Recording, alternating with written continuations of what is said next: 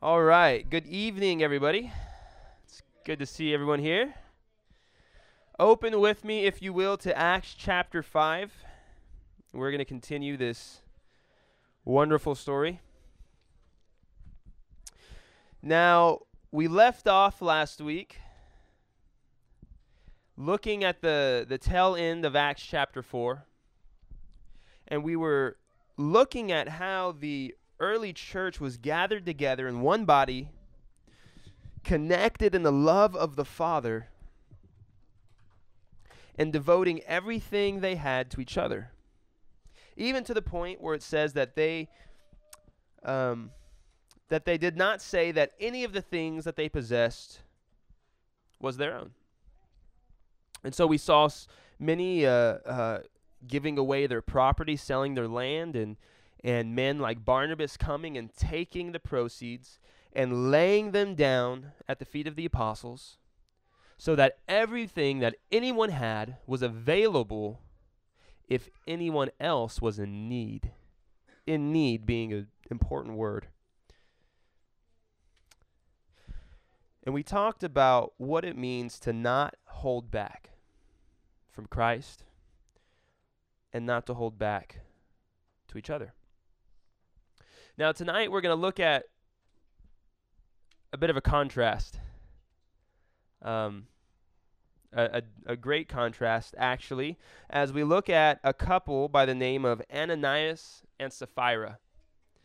And they're gonna help get us started on the journey through the scriptures tonight. So the title for tonight's message is No Room for Fakers. Okay? So join with me, if you will. We're going to read through the first 11 verses of Acts chapter 5. But a certain man named Ananias, with Sapphira his wife, sold a possession, and he kept back part of the proceeds, his wife also being aware of it, and brought a certain part and laid it at the apostles' feet.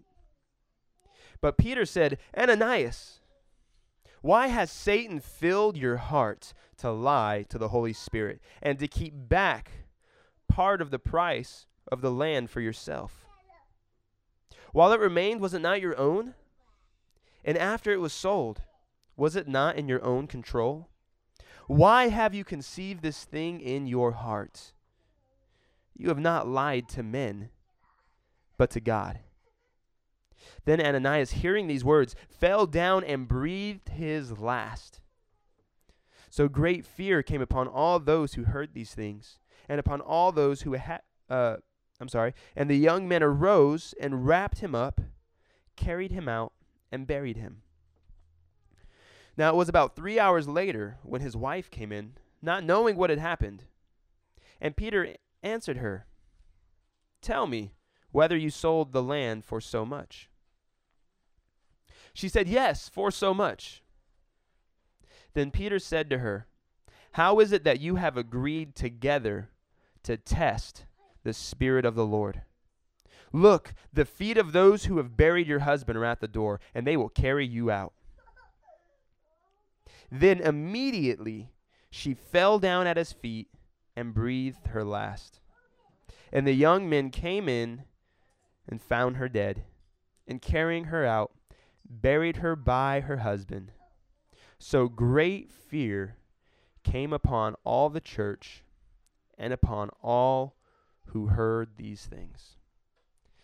Man, this is an interesting story, to say the least. But you see, we have something very comparable to what we read at the end of chapter 4. If you want to back up with me to verse 36, it says, And Joseph, who was also named Barnabas by the apostles, which is translated son of encouragement, a Levite of the country of Cyprus, having land, he sold it, and he brought the money and he laid it at the apostles' feet. Now, he didn't die. In fact, they're speaking pretty well of the guy. So there's pretty similar things going down. They're both selling their land.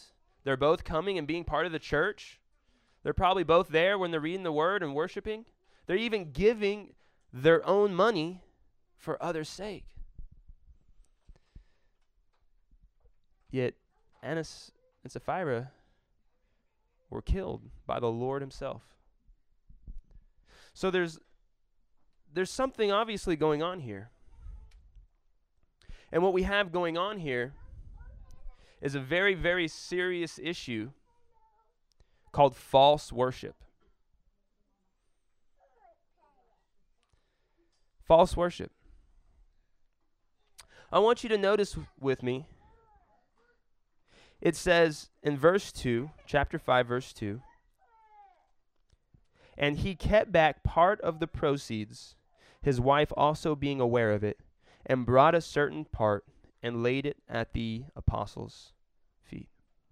Now let me ask you something. Do you think that was really a problem?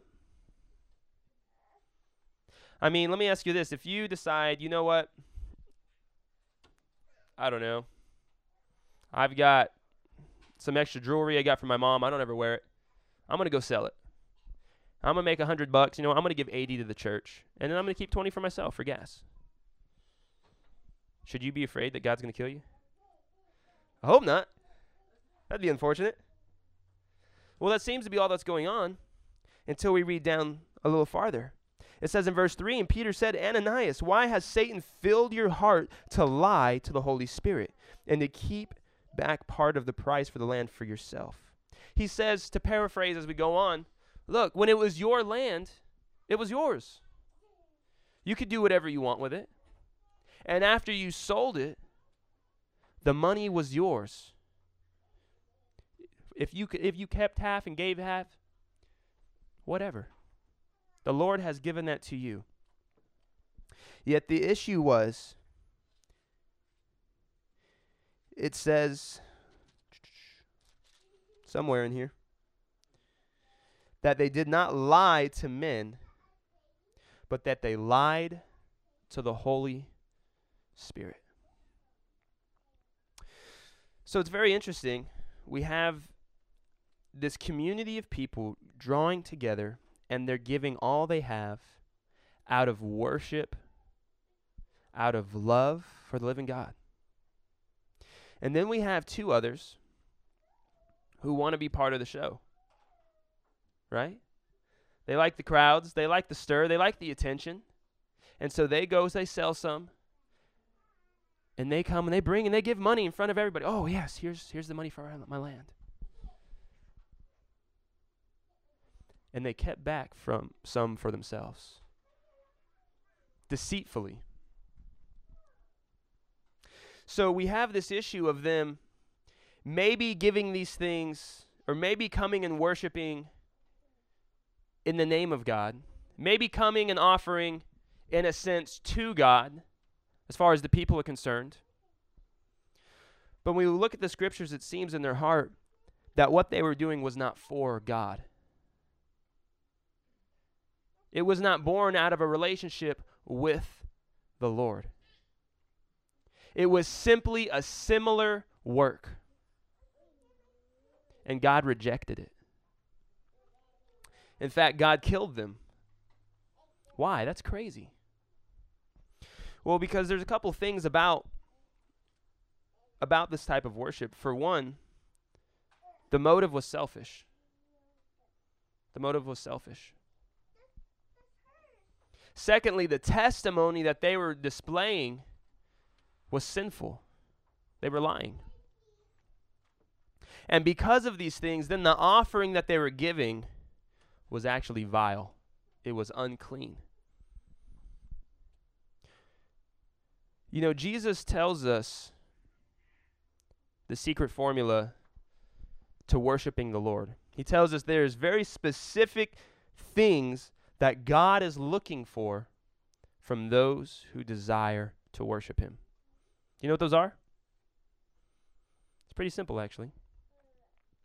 In John chapter 4, verses 23 through 24, Jesus, the scripture says, he had to go through Samaria. And so as he's going through Samaria, he meets a woman there sitting by a well. It's midday, and they begin to speak. And as he very subtly starts disclosing to her that he is the Messiah, she starts to change subjects. And, oh, well, y'all worship over there, and we worship over here, and, whatever. We all just worship. And one day God's going to show up, and he'll just straighten it out. No big deal. Messiah is going to come. He'll let us know what's up. Jesus' answer is real straight. I love it. He looks at her, and he says, oh, the Messiah. Oh, yeah. Oh, by the way, that's me. That's me. And you want to talk about worship? He says in verses 23 through 24, yet a time is coming and has now come when the true worshipers, now why would Jesus say true worshipers? Why wouldn't he just say worshipers? See, the fact that he says true worshiper means what? That there will be some who worship and are not authentic. And guess what? There will be worship in our life as Christians at times that falls far from authentic. He says, and now has come the time when the true worshipers will worship the Father in the Spirit and in truth. For they are the kind of worshipers the Father seeks. He says God is Spirit, and so his worshipers must worship in the Spirit and in truth. So God is looking for a very specific type of worship. In fact, I would dare say that not everything we say is worship is indeed worship, but that in our actions and in our walk in this life, there are qualifications. There is a very fine line that takes what we're doing and separates it rather to true worship before the Lord or false worship before the Lord. And this is incredibly important because God rejects unworthy worship, even if it's in his name. Check this out. Join me in Genesis chapter 4, verses 2 through 7. So, this is in the garden. Adam and Eve have already sinned. They've already fallen. And God has provided a covering for them. And now they're beginning to have children. And so it says, starting in verse 2, they had two sons, Cain and Abel. Now Abel kept flocks, and Cain worked the soil. And in the course of time, Cain brought some of the fruits of the soil as an offering to the Lord. And Abel also brought an offering, fat portions, from some of the firstborn of his flock. And the Lord looked with favor on Abel and his offering, but on Cain and his offering he did not look with favor. So Cain was very angry, and his face was downcast. And the Lord said to Cain, why are you angry? Why is your face downcast? If you do what is right, will you not be accepted? But if you do not do what is right, sin is crouching at your door. It desires to have you, but you must rule over it. So what in the world is going on here? We see Cain and Abel, they're both brothers. They're both out working. Cain's working the soil. So he takes what he has, right? He's got fruits and vegetables. And he takes some of his hard work and he comes and he brings it before the Lord. His brother Abel is our herder. So he takes some of what he has and some an offering of fat from the animals. And he comes and he takes it before the Lord. And it says that God accepts Abel and Abel's sacrifice. But God rejected Cain and Cain's sacrifice. Well, that's unfair, don't you think? I mean, what in the world? What's going on? Well, you see, I think the same issue is found here. I want you to notice there is no law at this time. There's no law. You know, if you read through the Old Testament, You get the law of Moses and everything that comes with it. And you make these sacrifices for these reasons with this salt and this oil, and you can use this lamb but not this lamb. And if you don't have that lamb, then you can use these. And if you don't use these, well, then you could at least use these. And it goes on for pages and pages. There is no law. There is no qualification, right? There is no sin offering. This is just an offering from the people's hearts to the Lord. But I want you to notice something that we can see in hindsight. And it's the fact that in Genesis chapter 4, it says that Abel brought an offering of his first fruits. From the first portion of what he had, and he gave that to God. And then even out of the first fruits, he gave the fat as an offering. You know, in the book of Luke, Jesus says that Abel's the first prophet. Did you know that? Talks about the blood of the prophets from Abel to Zechariah. Abel don't even say nothing. How is he a prophet? Is it not his sacrifice? That out of his heart, out of his love and his adoration, he gave to the Lord of his first fruits and of the fat of the offering, which later becomes a format for all the sacrifices of Israel. The fat portions belong to the Lord. The first fruit of every womb, of every harvest, of everything in your life belongs to the Lord. Here we have Abel the prophet. And then we have Cain, and it says, and he gave of some.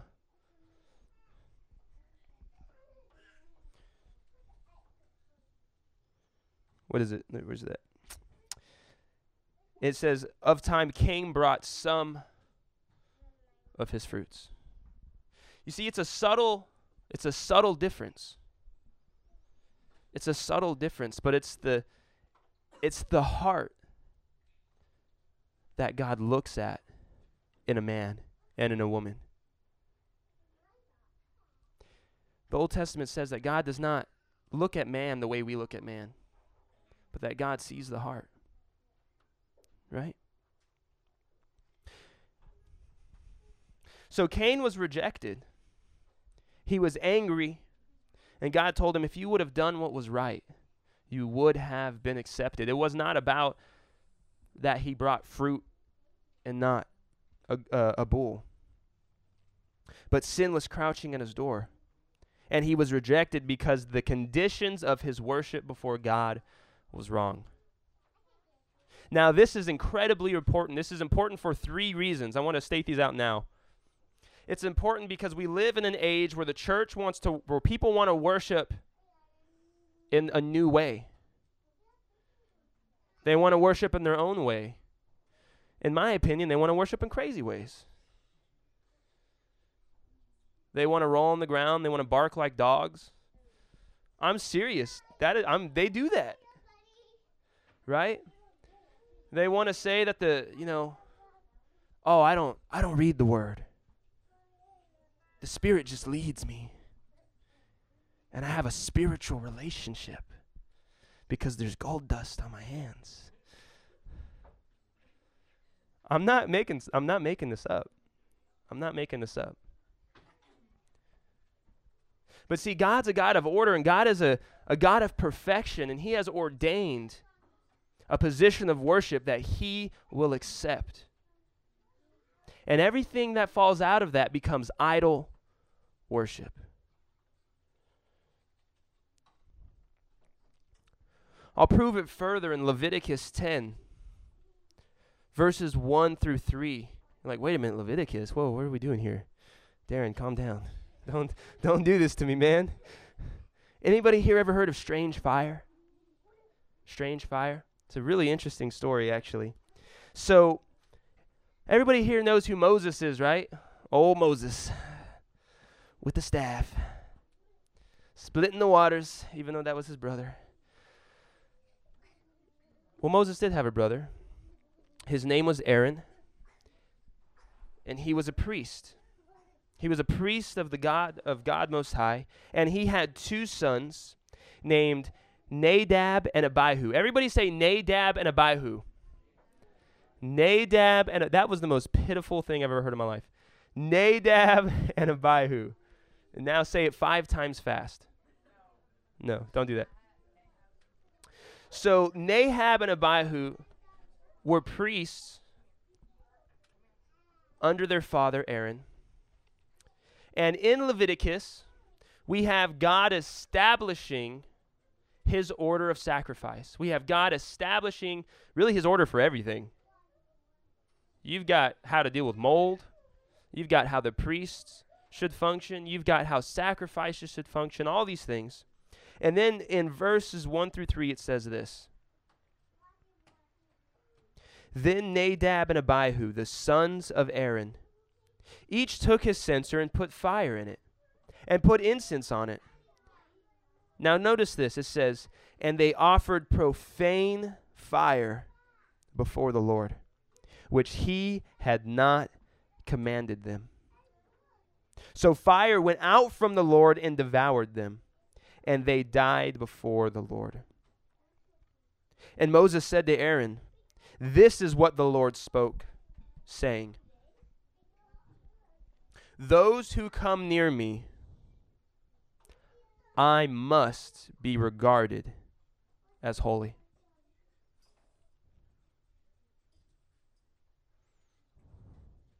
And before all people, I must be glorified. I must be glorified. Man, God is, one of the things I remember, there's a sermon that Paul Washer does, and he says, the reason we don't understand the depth of our sin before God is because we don't really understand the vastness of God's holiness. We don't have a grasp on what that really means. That he is perfect, and he is blameless, and he is separate from all sin, filth, and corruption. He is the creator of all things, right? He will be regarded as holy, and in his worship, he has designed order. And therefore, our sacrifice to the Lord, whatever it is, must reflect that. And we have to come and in our sacrifice regard God as holy.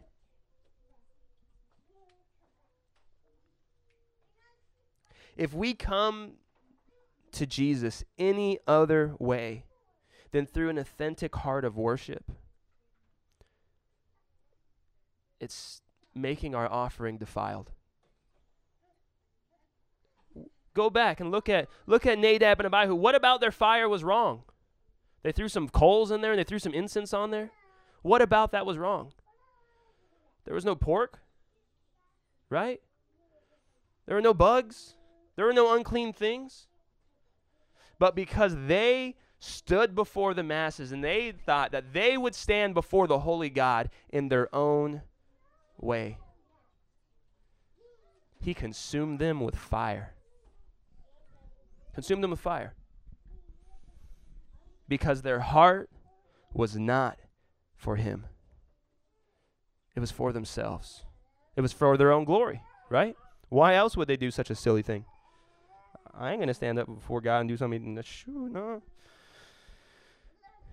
So when we come before him with anything less than an authentic heart of worship, our offering is defiled. But check this, we become transgressors.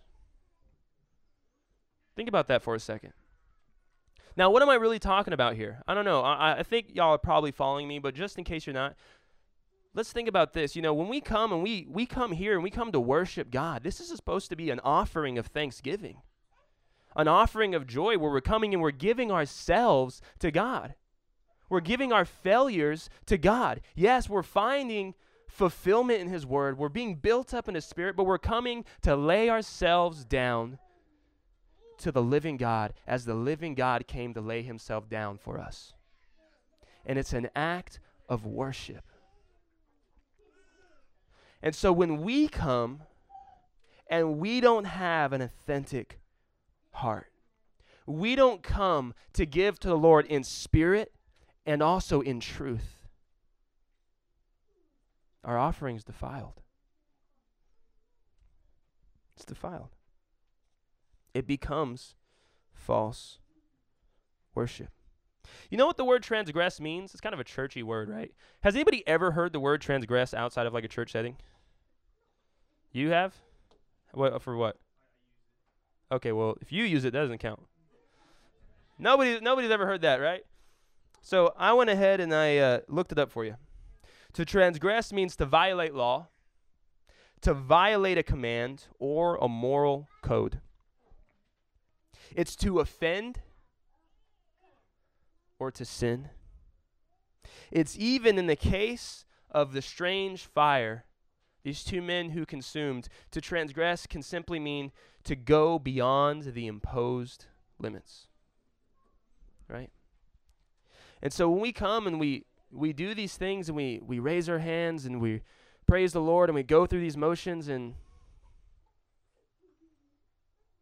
it doesn't come from a state of worship in our hearts, that's transgression. That's offense to God. Now, you don't have to believe me, but I think it's in Isaiah. I could be wrong, Zechariah. I don't know. You can look it up. You got Google, right? God says, they come near me with their lips. What does that mean? Oh, Lord, glory, glory, glory. He says, they come near me with their lips, but their hearts are far from me, and I will cast them out.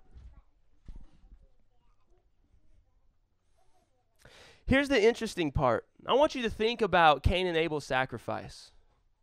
I want you to think about this strange fire that Nadab and Abihu took before the Lord. I want you to think about Ananias and Sapphira coming giving most of what they had before the Lord.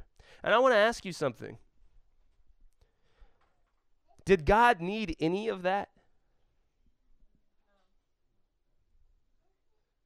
Was God hungry all those days in the wilderness that he needed so many bulls? He's got a large appetite. Did God need their fire and their incense to be made holy? Did God in any way lack anything that he needed, that extra XYZ, that Ananias and Sapphira left out of their offering? No. No. God is all sufficient, fully in himself, and he does not need your stuff. He does not need your works. He simply calls for us to worship him in the Spirit, in his Spirit, and in obedience to his truth. But God is pretty potent in proving to us that there's no room for fakers in the kingdom of God. There's not.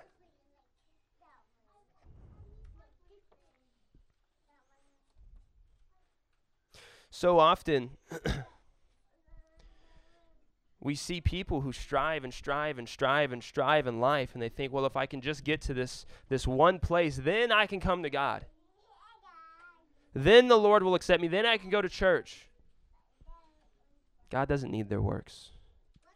In fact, God empowers the works of those who love him. We see men and women who, in the body, and I know because I've been guilty of it myself, when we strive and we have to do the right things, we have to say the right words, we have to know the right verses, we have to be in the right places, and they get burnt out. And there's no fruit, and they're frustrated, and they feel empty still. God does not need your works. He does not need your striving. He wants you to have a heart that is laid down to worship, to worship, to worship, to worship in spirit and in truth. That's it.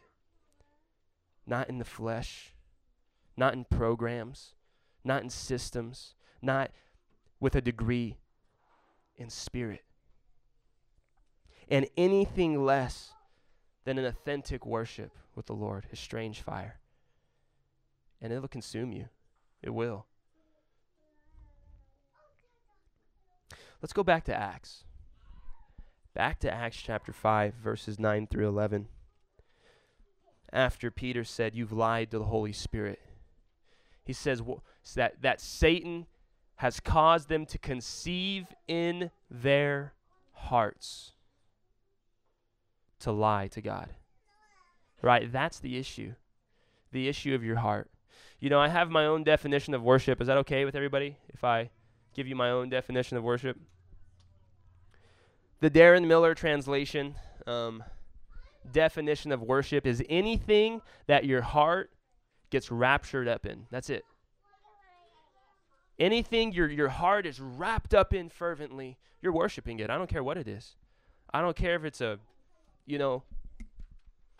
Lamborghini, a calf, a tree, right? I know people who got Nikes stacked to the ceiling in their closet. I've seen a dude take a Nike out of a box, lick it, and put it back. I don't know why. I don't know. Don't ask me, all right? I'm white. I don't do that. I don't know. No, I'm just kidding. But anything our heart is raptured up in becomes worship. And if we think about those things that our hearts are drawn and filled with and wrapped around, if whatever is in the middle of that is not Christ, we're going to have problems. And we have to realize we're walking in false worship there. But also we have to ask, in anywhere in our life, is Christ there? And in all of our works and striving, and as we come to church, as we stand up and sing songs, as we sit down and listen, as we go home, as we pray, is Christ the thing that our hearts are being raptured up into? Are we worshiping him just for the sake of worshiping him? Because those are the people God is looking for. Jesus didn't say, I'm looking for people who will give me all their money and wear a white collar, right? He didn't say, if you're not willing to go to Africa. He said, I'm looking for people to worship in spirit and in truth. See, all of these things, Cain taking and tithing, basically is what Cain was doing. Tithing from his fruit, it wasn't enough. It's not what God wanted. His tithe was useless.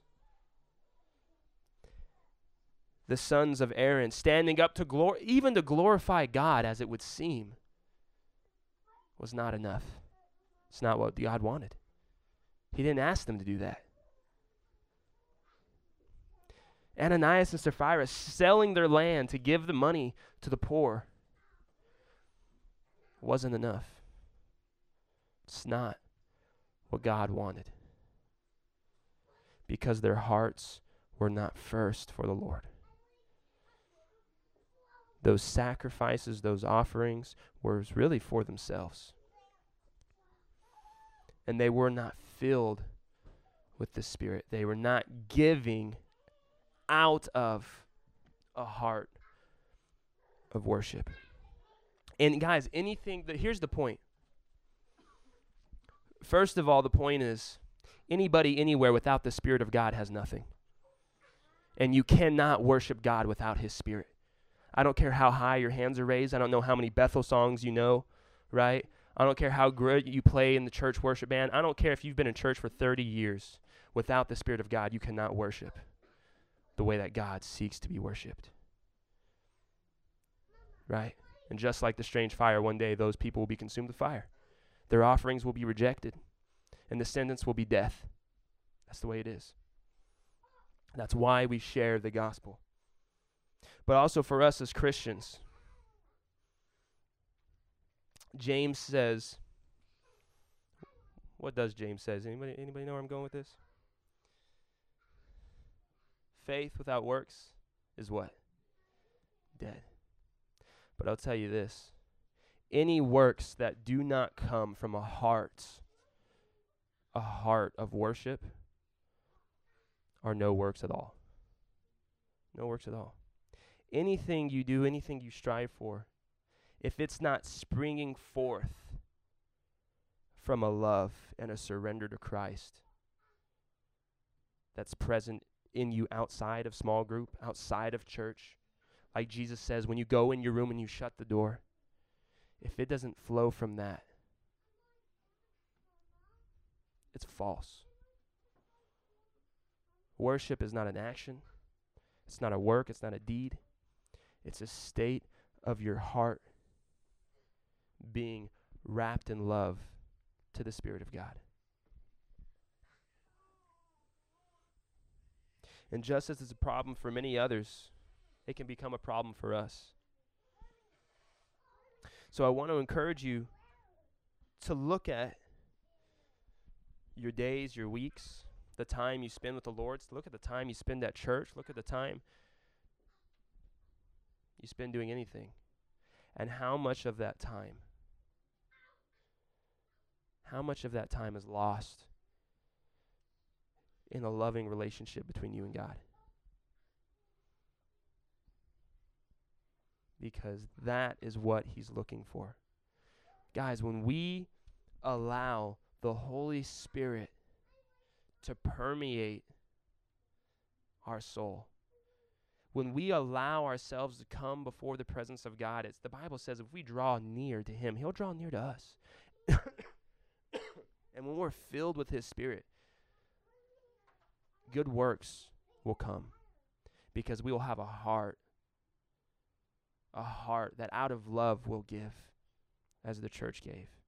Out of love will offer sacrifice to praise because we've experienced him in our life. Out of love and worship, we'll lift up our hands and we'll sing because your soul will be crying out. I used to go to Calvary Temple before I came to Friendship Bible Church. And the one thing I do like about that church is they have an amazing worship band.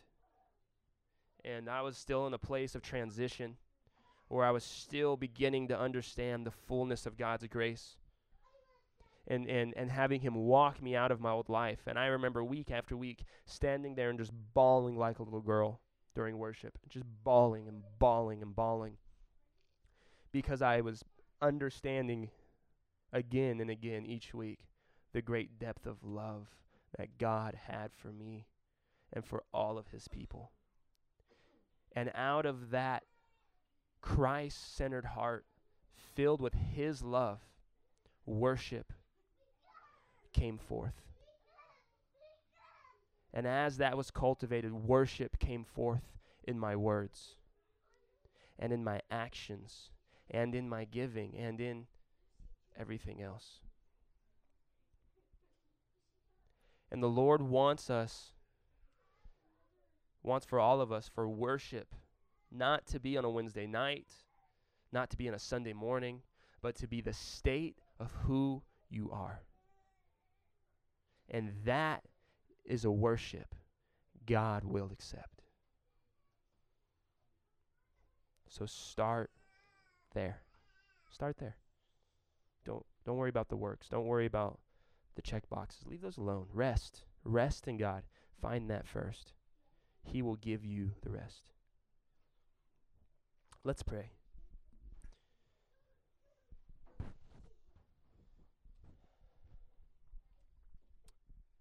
Father God, I thank you that, Lord, your word says we can come boldly before your throne because we have you, Lord Jesus Christ, as our high priest, who has endured all temptation, yet without sin. And being perfect and blameless and apart from our own wickedness, Lord, you gave your own life and your own blood that as you rose again and conquered sin and death, that you might give your own Spirit to all those who surrender to you. That by your Spirit we would be filled with your love. And that by your Spirit we could offer acceptable sacrifice of praise to your name. So, Lord, I pray that there's nobody in this church who would be like Ananias and Sapphira, showing up and joining the crowd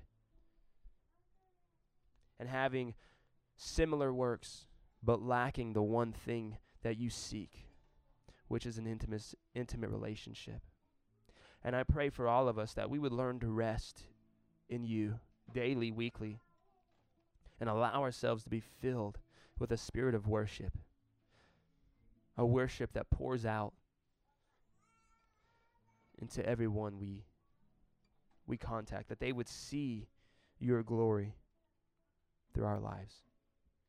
And so, Father God, I pray for blessings on this room, Lord. I pray for salvation over this room. I pray for repentance over this room. And Lord, I pray for peace over everyone here. In the name of Jesus Christ, our Lord. Amen.